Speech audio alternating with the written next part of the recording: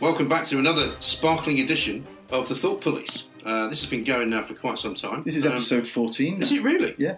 And we've been starting to do 2 a week, which is great. Yeah. And one of the other things we've added in, there's a bit of an added bonus, which was your idea, which I have to say, I take my hat off to you. Matt Kelly is sitting opposite me. He's the editor of the New European. Hello. And he gets lots of good ideas all the time, which is why he's still an editor. That's right. I don't have so many good ideas all the time. That's why I'm not any longer an editor. But you said, why don't we get an email address so people can write in and ask us stuff and make comments about and remarkably, we've had quite a few. They have, yeah. And none of them have slagged us off. We've had about 35. Which is great. Amazing, yeah. And so why don't we start by telling people, you'll find this on the Twitter account anyway, but tell people what the email address is. So the email address is thoughtpolicepod at gmail.com. Okay. And so when people write to that, basically what we'll do is we'll have a look at it once a week and we'll talk about it. So we've had a couple of interesting messages. We have. There's one here from Alexander Robert Beresford Campbell. Oh, yes. It's a long word name. Well, that's what it says on the email. Okay. So Alex in Munich, and he's writing from Munich. Oh, good. So firstly, great pod, thoroughly enjoying it, good debates, etc., etc. Thank you for that, Alex. Question from me, as I'm not honestly as clued up on the EU historically, is I read an article in a journal I do respect for its unbiased outlook. That must be the New European. Well, yeah, probably, almost certainly. That the UK never really fully bought into the EU, and rather than trying to play the part of our country's economic and global influence should have played, we were more indifferent. Could the current state of affairs have been avoided? Were we complicit by not becoming more dominant in the EU Parliament and being more proactive in policy decision-making or making more of the EU opportunity? Great question. Well, it's a very good question. And I think you first of all start by answering that actually that is pretty much the correct summation of Britain's role in Europe. Because I think the Europeans would say, or the people in the EU would say, that we've never really bought into it. And they've always seen Britain as a sort of slightly outside the tent scenario, because we've never really stood shoulder to shoulder with the French or the Germans or the Spanish or the Italians.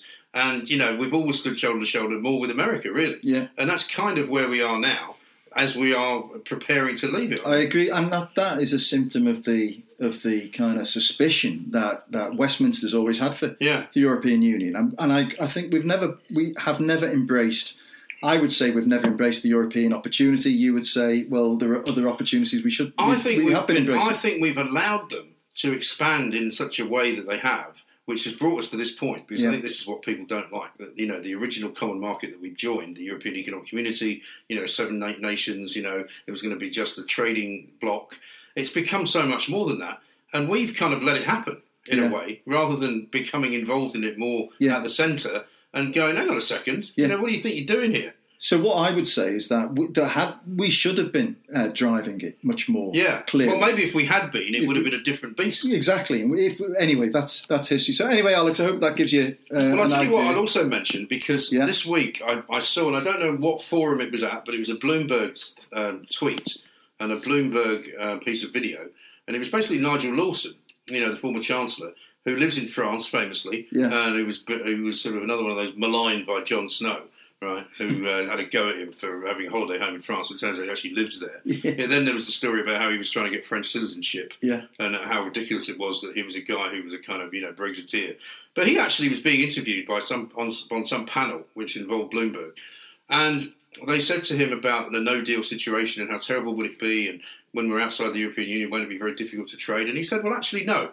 And this was his logic. He said, you have to realise that most of the countries in the world are also not in the European Union. And most of the countries in the world who we trade with who are not in the European Union have much more favourable trading situations going on with us than they do with most of the countries in the European Union. And most of the countries that we will be doing the most trade with are actually in far healthier shape economically than any of the countries in the European Union. And so you can't really argue with any of that. Well, I can. Why? How long have you got? Well, 40% of our trade is with the European Union. Yes. But that's not one individual country. No, it's not. But it's a block. It's a block, and it's a block we're going to have to negotiate with. But we also have 90% of our companies in this country who don't do any trading with the European Union. That's true, but there's small SMEs and stuff like this. But there's a huge amount of investment. Well, maybe there's an awful lot of companies like the company we spoke about in the last podcast, which was Peugeot. Yeah. Maybe a lot of the trade is between Peugeot and Vauxhall, which is actually not trade at all. because it's basically one company selling one bit of a machine to another part of the company. It's a bit like when we worked for the Mirror, when they continue to produce the people. Now, I don't know whether this is a commercial secret I'm giving away, and I don't know whether it's changed now, but they basically, one of the reasons for keeping the people going was that they made a paper transfer of money to the Sunday Mirror to use the presses on a Saturday. That's right. Which kept the Sunday Mirror's books looking a lot more healthy than they actually were. Yeah. But it wasn't real money being generated. It's called a contribution in business terms, isn't it? It's not profit. Yeah, well, it's not. It sort of makes a contribution to the balance sheet. It actually doesn't exist. Yeah. So you're actually paying somebody money that you don't have. Yeah. And they are getting money that they don't actually get. Yeah. So it's like, it's an accounting thing. Yeah. And so that's what trade is in a lot of these cases, right? So you count that. If that was the case, say, for example, from, Peugeot in France to Vauxhall in Ellesmere Port, maybe there's no money changing hands at all. No, but there's thousands and thousands of jobs. Yeah, but that's a different argument. But that's a valid argument. So we've never been protectionist in this country, and if we are staying in the European Union now because we want to protect a few jobs, I think that's the wrong way. But it's not a few. Well, okay, this is a longer debate, and we've done it. We've touched on it before, but this is where I get worried about how blasé we and the commentariat and ourselves included can be about these sweeping things about sovereignty and because you can't. Yeah, but you can't legislate for all this stuff. No, but it's so avoidable. That's my. How is it avoidable? But by not bloody leaving. No, it's not, because Astra could suddenly become the world's most unpopular car. Peugeot could decide, you know what, we're not going to bother with Britain anymore because, the car business is changing radically. I mean, even you are buying an electric car, right? Vauxhall don't make an electric car as far as I'm aware. I don't know. At the moment. They might decide, well, we'll have to make an electric car. We can't make it in Ellesmere Port because it's too old-fashioned. We'll just shut that down. Yeah. Staying in the European Union doesn't guarantee that won't happen. Well, look, we talked about this at length last week, on Tuesday, didn't we? But and we failed to reach consensus. Okay, well, let's do another. In that case, let's do. Well, it's a bit like Brexit, isn't it? We've been going on and on for years. Let's do another one. I like this one. Robin Mosley. Oh, yeah. He writes, and this is a question that I have a lot of sympathy for. Will Johnson, Trump, and Mike Graham drag us into war with Iran? Well, first of all, I'm very honoured to be put in the same bracket as the Prime Minister of Great Britain and the President of the United States of America. Yeah. However, I can confirm that I have not met Boris Johnson. I have met Donald Trump, though. Did you see that great video, by the way, this week that was doing the rounds from his appearance on Saturday Night Live? No. Chicken wings. Have you not seen it? No. Oh, I'll have to show it to you later. It's fantastic. Yeah. And, of course, all of his detractors are going, look at this is really embarrassing. It's actually not embarrassing. And I put a tweet out saying, look, if anyone thinks this is embarrassing to Donald Trump, you don't understand what Donald Trump is about. Yeah. He's wearing a yellow suit. He's got a bunch of people dressed as chickens. But it's not him. It's him. Yeah? Yeah, he did it when he was, I think when he was running, he talks about The Apprentice, so I think it's while he was running The Apprentice. Right.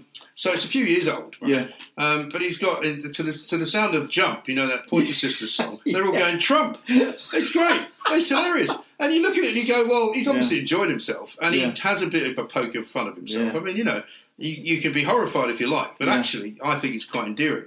However, I do not think he wants a war with Iran. I don't think Boris Johnson wants a war with Iran, but we did touch upon this as well. Jeremy Hunt, of course, even more doesn't want a war with Iran, but I think that might change. I'm led to believe that there was a meeting over the course of the weekend in Florida between all of the sort of head honchos of the military from Europe and from America, at which they decided that, yes, there would be some kind of coordinated policing of the Gulf. Yeah. But it would all have to be under the auspices of the Fifth Fleet. Yeah. Because they've got all the big ships. Yeah. At the end of the day. I mean, they've got how many aircraft carriers have they got? They've got tons. Yeah, they've got tons. I mean, why wouldn't you want them on your side? No, for sure. So I don't. I think it's time that they got a little bit tougher with Iran. But we've seen this happen before, haven't we? Where things creep into, it escalates, and then the next thing we're blitzing people. Yeah, I mean, I think. And Iran, by the way, let me just say this: Iran is not. I mean, I don't know what people's perception is, but people have this idea of some dusty shitholes. It's not. It's a really civilised, quite metropolitan Well, it used to be society. civilised before the mullahs got hold of it. But it still is, and there's lots of. No, it's a theocracy now, though. It's run by the Islamic fundamentalists. But it's still a great centre of learning. They've got great medicines developments there. It's not like if people have got this idea of it being some sort of like dump, oh no, it's not that. It's not that at all. And it's also certainly not backward in terms of its hardware militarily. Yes, it's in a lot better shape, say, for example, than Iraq was when they decided to invade Iraq. And I think the world has changed a bit as well since then. I hope so. And I think that there's no thirst for a war from any country now in the West. But you don't think it would suit Trump to before the election to have a little bit of a... so. I mean, if you look at what he's done up to now, he's very good at sort of walking you towards the edge and then walking back again. Right. And that seems to be his I think policy. That's true, yeah. I mean, he did that with North Korea. He's done it with Russia. Yeah. He'll do it, I think, rather than... Also, I think in America, after the experience of Iraq and Afghanistan, there is no hunger in America or no kind of demand for any American troops to go anywhere.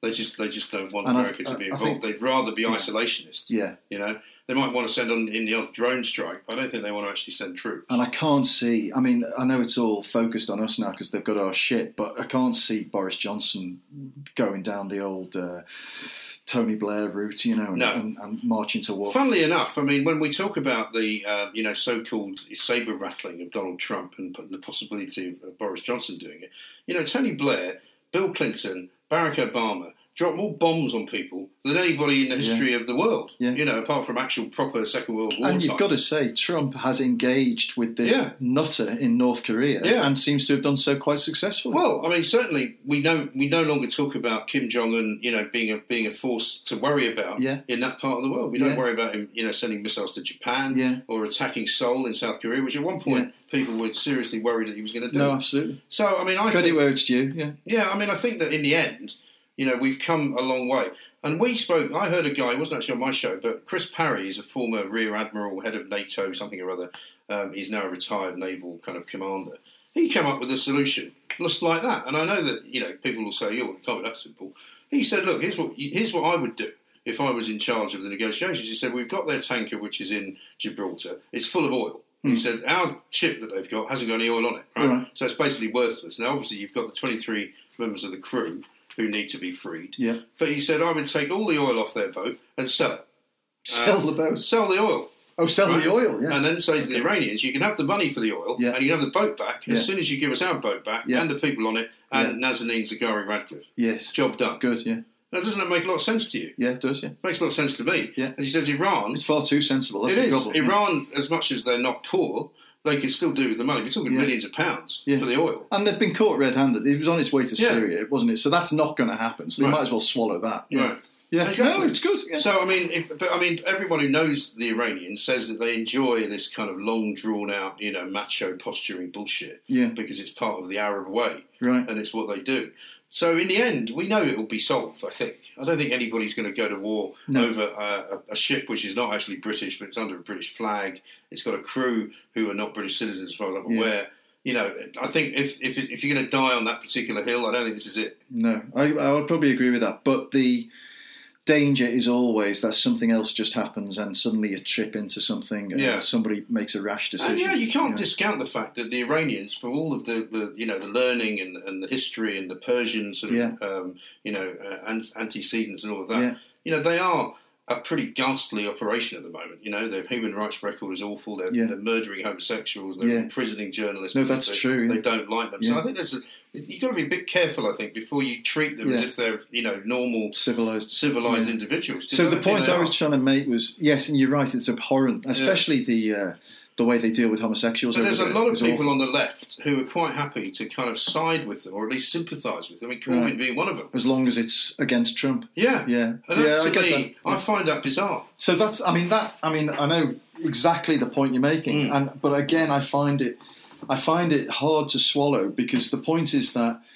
the reason they're so vehement against Trump is because of his record and the way he deals with himself. So it is all symptoms of the same problem. It's just, where does it all end up? Yeah. Well, okay. I've got a question for you. Oh, yeah? Which hasn't come in on the email, but, it hasn't passed me by that your football club played a game in quite recent memory, and they got slaughtered about 4-0, didn't they? They did. By, was it Napoli? Or was it Seville? Napoli. It was Napoli, yeah. And was it in America? Yes, it was, yeah. It was in America, I think it was Napoli, yeah. It was, well... Didn't Rafa used to manage them for a while? No, we don't think so. Napoli was, of course, the team that Gaza joined and Maradona. Maradona played for. Yeah, Gaza was Roma, wasn't Gaza was Roma, yeah. Yeah, that's right. No, they love him in... Lazio, in fact. Lazio, that's right. Of course it was, yeah. No, but I mean, Maradona. Have you been to Naples? I have, yeah. No, I love Naples. I think it's a really dangerous great place. city. Really dangerous. Well, it always reminds me of Liverpool a little bit. I don't mean it, but you feel like there's an edge. There is definitely an edge. I'd love to have seen Maradona play there. Can you imagine how great that would be? Amazing. Great pizza, by the way. Oh, yes. In Naples. Yeah. In fact, here's a little bit of pointless information for you. There's a very famous pizza joint in Naples that everyone goes to. It's like number one in Lonely Planet and all of that business. And they only cook one type of pizza, the margarita, or I think you can have a bit of basil on it. Right. Anyway, it's got another branch now in Stoke Newington down the road. Really? Yeah. It's amazing. I think I might get allergic to Stoke Newington Church Street. But Stoke Newington's gone all kind of upmarket now. So when I used to know Stoke Newington, I went to Further Education College in Old Street, right, which is now in the heart of Shoreditch, which I'm told I pronounced wrong. Yeah, everyone says, it's not Shoreditch, it's Shoreditch. Shoreditch, yeah. But it's not, though. Shoreditch? No, when I was around, it was called Shoreditch, and it was full of dodgy pubs. Do you say, like, Hoxton? I don't say it at all. No, I've never said Hoxton in any way, shape or form. But I don't say Hoxton. I'd actually never heard of Hoxton. Do you live in Surrey? I don't live in Surrey, no. I live in Sussex. Sussex? Yes. But, when I lived there, I went to this city in East London college, which was around the back of Old Street, Pitfield Street. Yeah, right? I know. And there was a pub called the Horns on the corner, which was famous for having really, really disgusting strippers at lunchtime. Yeah. Right? And at night, I never went there at night, but apparently at night, they closed the doors at sort of 10 o'clock, and all sorts of horrific things happened with these strippers. I've been to some of those things. Oh, my God. In my youth. Yeah, but we used to go to the pub at lunchtime, and there'd be this women stripping. Yeah. And it was very odd, right? And very working class. Amazing. There's no beards in sight. No drain pipe trousers. Yeah. And it was a proper, it was a proper part of London. Stoke Newington was a sort of very dodgy area that you wouldn't go anywhere near. Yeah. And of course now, it's trendy as fuck. They'll be bringing the strippers back now. Everything comes full circle. I suppose so, be trendy. Yeah, I once went to one of those things in Formby above the British Legion, I think. and they did this strip thing. It was all very gross. And at the end of it, the pint glass comes round and they say, right, will you chip in? Because the girls will stay, right, and do something. They'll go even further. Right, so everyone's piling in. Right. And then they come back on stage and they say, any volunteers, right, to come on stage and to perform with us, right? And they're talking about have sex with us, right? And so this fella sticks his hand up, right? And of course you're sitting there, I'm sorry if this sounds a bit crude, but you're sitting there thinking, well, he's obviously confident. Yes. I mean, it's not the kind of thing you would volunteer for. No, not in a million years. A pub full of about 80 hairy-ass blokes all baying at the stage. And he gets up and they put him on a chair. Right. And then they take his trousers off. Right. And suffice to say that forevermore this bloke was known throughout Formby as the Cashew Nut Man.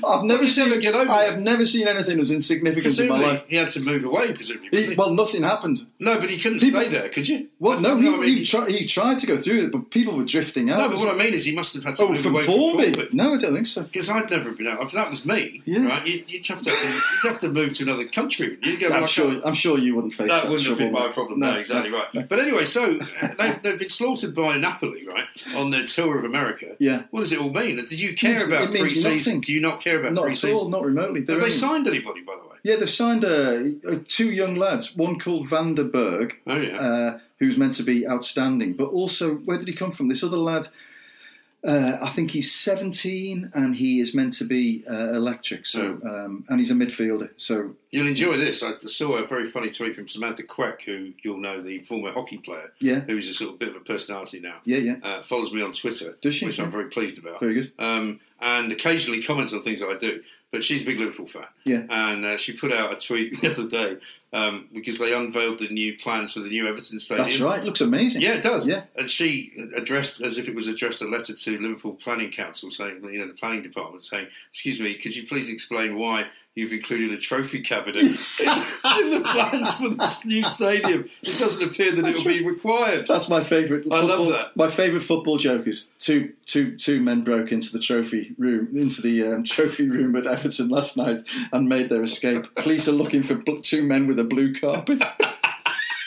It's great, isn't it? But I mean, it's going to take. Why do they take so long to make stadiums in this country? Because that's going to take forever. It's not. But it's in. I mean, if people haven't seen it, then it's worth googling. Because it's right on the waterfront. Yes. And it is going to change the way Liverpool looks. Right. I mean, it's a huge stadium. So how far is it from Stanley Park, where it currently is? Well, about 2 miles, about 2 or 3 miles. I mean, that's one of the things that's always amazed me about Liverpool is that the two stadiums are very close together, right across each other on the park. Although apparently, and I don't know this because I've been there or seen it, but Dundee and Dundee United are literally across the street from Is that right? I didn't know that. Yeah, apparently in Why don't they just share a stadium? Well, because they wouldn't, would they? I mean, that's always the argument, isn't it? Why don't you just share a stadium? I went to a Juventus game at the old Stadi dell'Alpi, and Juventus used to share the stadium with Torino, right?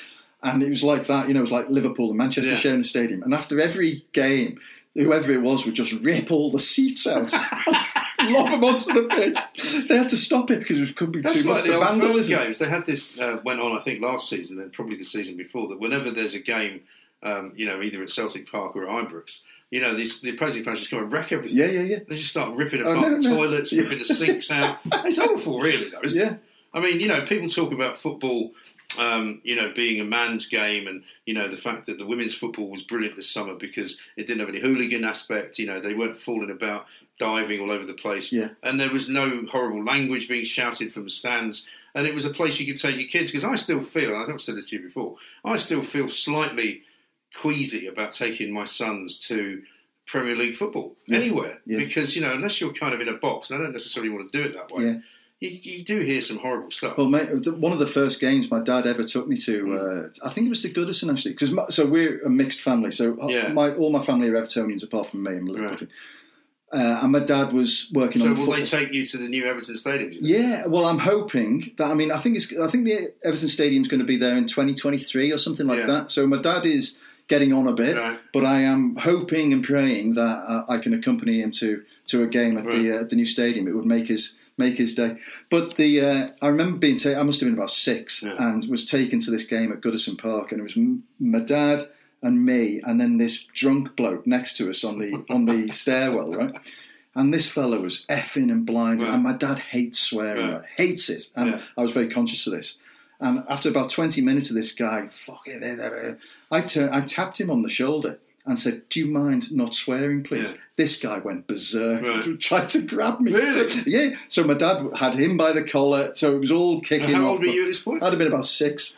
This little so the guy went for you? Yeah, no, the guy was incensed at this precocious. But that's the ludicrous nature of it all, isn't it? I mean, that's the trouble. And is for you, is Liverpool Everton still the big game for you then, or not really? No, not really. And this will hurt all the Evertonians. The big game is Liverpool Manchester United. That's worse than anything. Well, in fact, now the big game's Liverpool Man City, isn't it? Yeah. And funnily enough, we said at the end of the last podcast we didn't mention Piers Morgan, but I mean, I always remember Piers. The thing that he hated the most about Arsenal's demise was that nobody took him seriously anymore. No one he said bothered. Manchester United don't care, Liverpool don't care, even Spurs actually don't care anymore about playing Arsenal. That's right. Which is like a dagger to the heart for anyone who thinks of their club as like this top 6 scenario, Yeah, well, I actually hope Arsenal. I quite like Arsenal as a team. What about the carjacking story? Amazing. I mean, you live in the shadow. Amazing. Do you know what's also amazing about it? Is that it took place in the road next to the road where I grew up. Is that right? In Hampstead, yeah. Well, I didn't see that referred to in any of the news stories. Yeah, it was,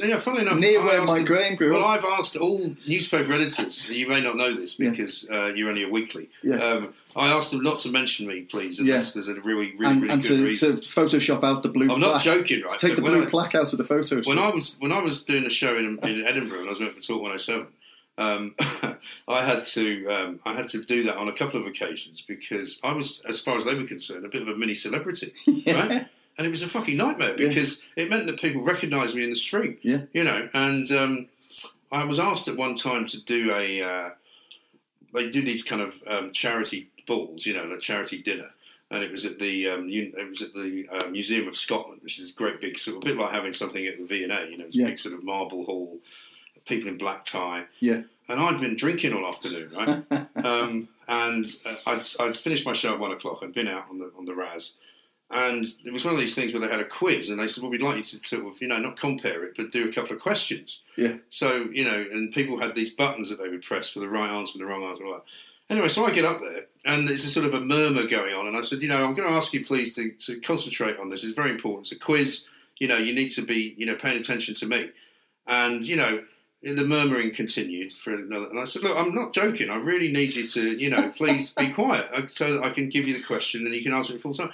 Kept going. And eventually I said, no, would you just shut the fuck up? And the place just went silent, right? Absolutely silent. Great. Next day, I get a call from the Edinburgh Evening News. Oh, right? my God. And, I didn't think anything of it, right? And, went off, did the thing, sat down. Turns out the charity, whoever they were, who had organised it, sent out letters of apology to all of the people who had come to the dinner, apologising on my behalf. On your behalf? Yeah, for swearing. That's outrageous. And this woman reporter was like, what have you got any comment? I said, well, that's fucking ridiculous. I said, I'm not asking to be. I'm not apologising. I said, it was a bit of fun. It was a dinner. We raised a load of money for charity. What's the problem? Terrible. And I said, by the way, what are you doing with the story?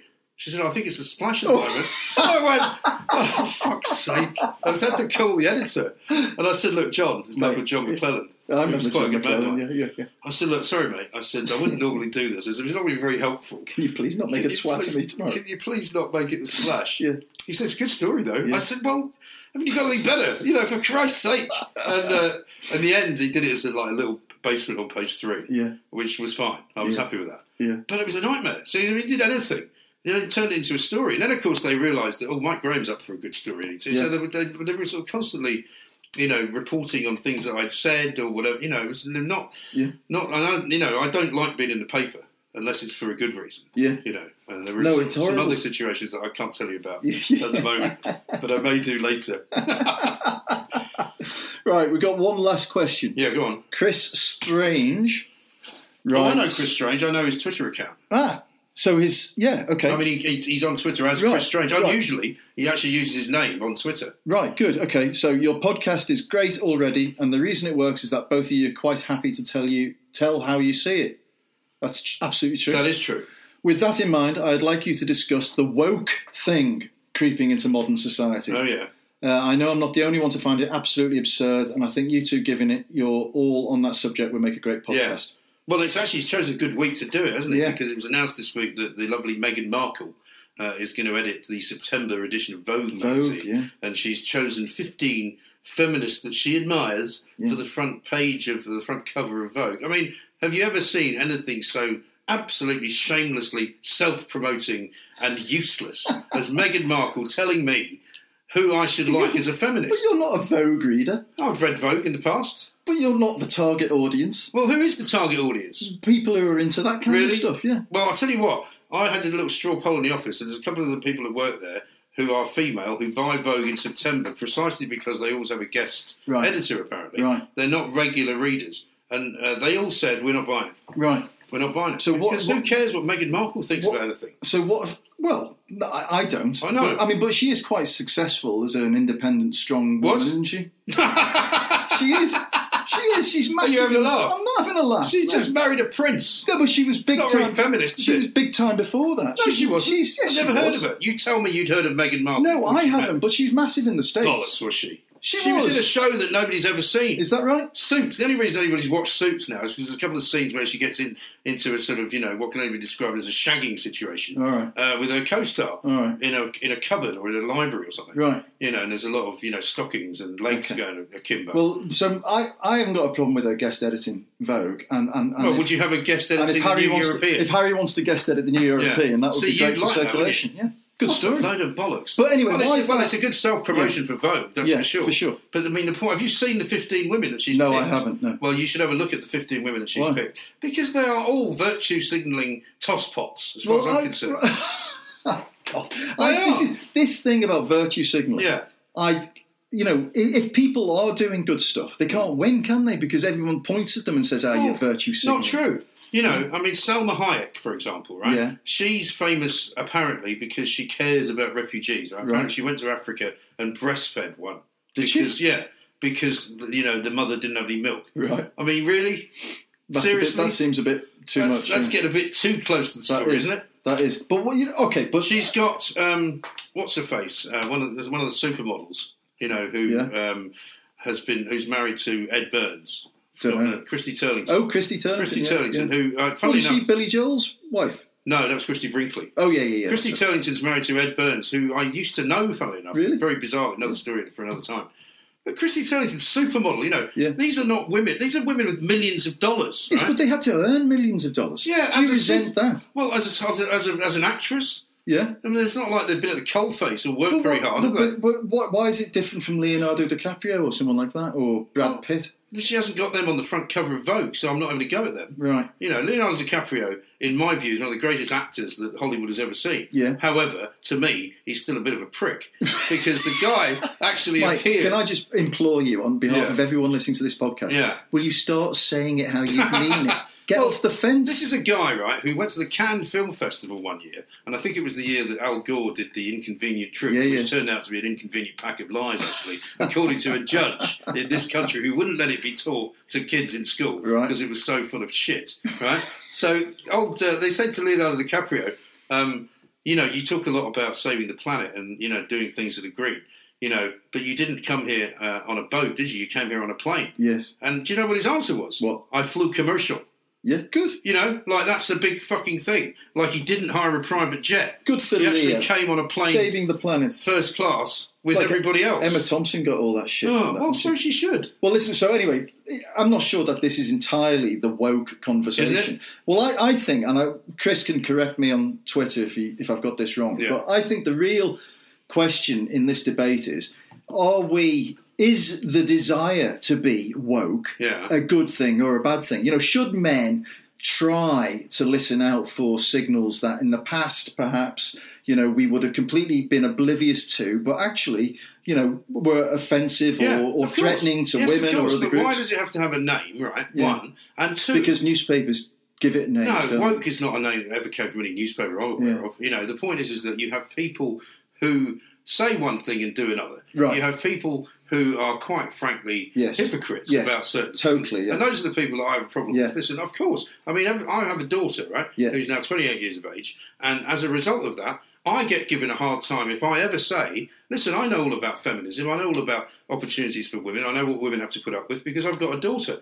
And, the hardline feminists go, oh, yeah, that's just some old, misogynistic trope. You say, how could I possibly be racist because I've got black friends? Mm. No, I have got a daughter. I have, seen how her career has gone. I have seen how some scumbaggy people have treated her. Mm. And I certainly would want the world to be an equal place. Yeah, and presumably you've changed because of... No, I haven't. And I've always believed in equality for women. Yeah, but do you remember how newspaper newsrooms used to be? Yeah, but I was never sexist in my life. No, and I don't believe I was. But I do think they're environments that didn't suit women. They were very high testosterone, well, that aggressive may well be true, but environments. there was plenty of very successful women who did very well But in Fleet as you Street said and made the a lot other more day, money than I did. As you said the other day, the ones that did tend to make it tended to be the ones who could move towards that aggressive. Well, I had plenty of female bosses at Fleet Street. Me too. And none of them were particularly unusually masculine. Yeah. In fact, quite the reverse. And what I would say is that we now have a kind of culture of people who don't like the idea that you tell them what to do. Yeah. And I think that's gone too far the other way. We had a story the other day that the police apparently are surprised that some of the millennials they're hiring didn't know they might have to work at night or didn't know they might have to work at the weekend or, were a bit unsure about the way that people were talking to them. That's right. I mean, let's not get too This is generational stuff, though. And that's the woke stuff where, you've got to be really sympathetic to everybody. Yeah. Well, you can't be. And the thing that, to back your point up, the thing that worries me about that woke thing is when people feel like they can't express their true opinion because they feel they're going to get piled on by a load of... Exactly. And then, funnily enough, to bring it back round to our normal conversation about Brexit, there are people absolutely, for sure, who live in this country who cannot admit to members of their family or some of the people they work with that they voted to leave the European Union. Yeah. That's incredible, isn't it? Well, I hope it's because they're mortified and embarrassed. No, it's not. It's because the people who they know and who they are close to would be horrified. Yeah. Which is bonkers. Well, it is bonkers. People should be able to say anything. Yeah. And as long as it doesn't cause damage or cause real harm to people, I think, the Americans are much more in tune with this, with their First Amendment for free speech. They are. And people, they fight for that more than they fight for political correctness. They do. It's like that old quote from Voltaire, isn't it? Which is, I hate everything you're saying, but I will fight to the death for your right to say it. Which wasn't actually invented by Voltaire. Was it not? No, it was invented by some obscure French woman. But he picked it up and basically plagiarised it. Yeah, good for him. And he's now famous for doing it. So there's your everyday sexism. There we go. From the 17th century. But the other bit, right, is that the danger, and this is the serious part about this, the danger of the woke situation is that there are those who are taking advantage of it to go completely the other way. Yes. And being really disgusting. I remember there was a really horrible comedian in America in the late 80s called Andrew Dice Clay. Have you ever heard of him? No. But he was a pig. A real pig, and he told the most horrendous jokes about women. What, like Roy Chubby Brown kind of thing? It was worse than that. Really? I mean, it was really awful, horrible shit. He was this kind of, I'm from New Jersey, and he was like he painted himself as this kind of thuggish character. Yeah.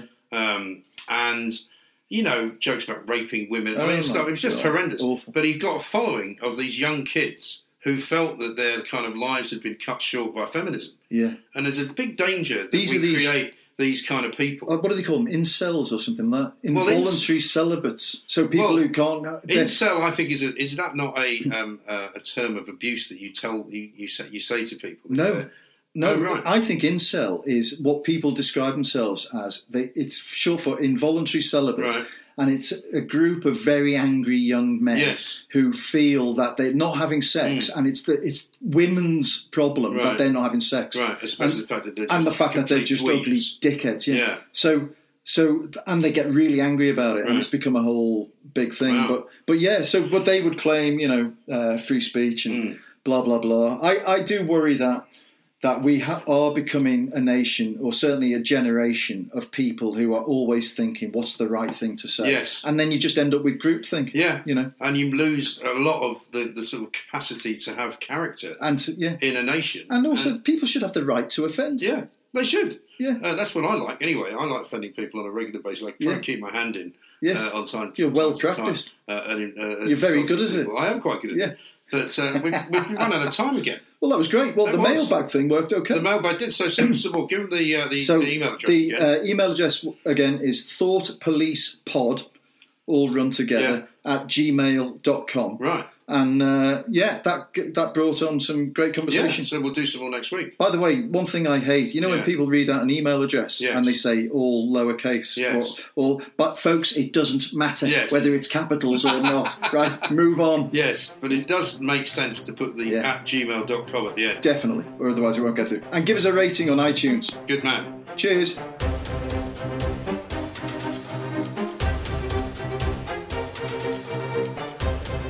There's a very famous pizza joint in Naples that everyone goes to. It's like number one in Lonely Planet and all of that business. And they only cook one type of pizza, a margarita, or I think you can have a bit of basil on it. Right. Anyway, it's got another branch now in Stoke Newington down the road. Really? Yeah. It's amazing. I think I might get allergic to Stoke Newington Church Street. But Stoke Newington's gone all kind of upmarket now. So when I used to know Stoke Newington, I went to Further Education College in Old Street, right? Which is now in the heart of Shoreditch. Yeah. Which I'm told I pronounced wrong. Shoreditch. Yeah. Everyone says, it's not Shoreditch, it's Shoreditch. Shoreditch, yeah. But it's not, though. Shoreditch? No. When I was around, it was called Shoreditch, and it was full of dodgy pubs. Do you say, like, Hoxton? I don't say it at all. No, I've never said Hoxton in any way, shape or form. But I don't say Hoxton. I'd actually never heard of Hoxton. Do you live in Surrey? I don't live in Surrey, no. I live in Sussex. Sussex? Yes.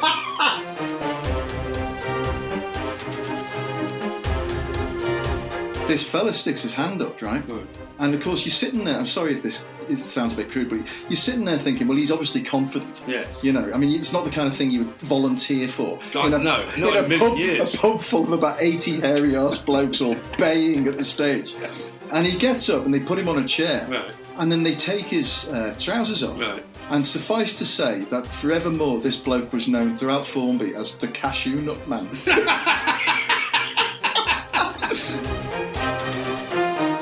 Have you ever seen anything so absolutely shamelessly self-promoting and useless as Meghan Markle telling me who I should like as a feminist? But you're not a Vogue reader. two men broke into the trophy room at Everton last night and made their escape. Police are looking for two men with a blue carpet.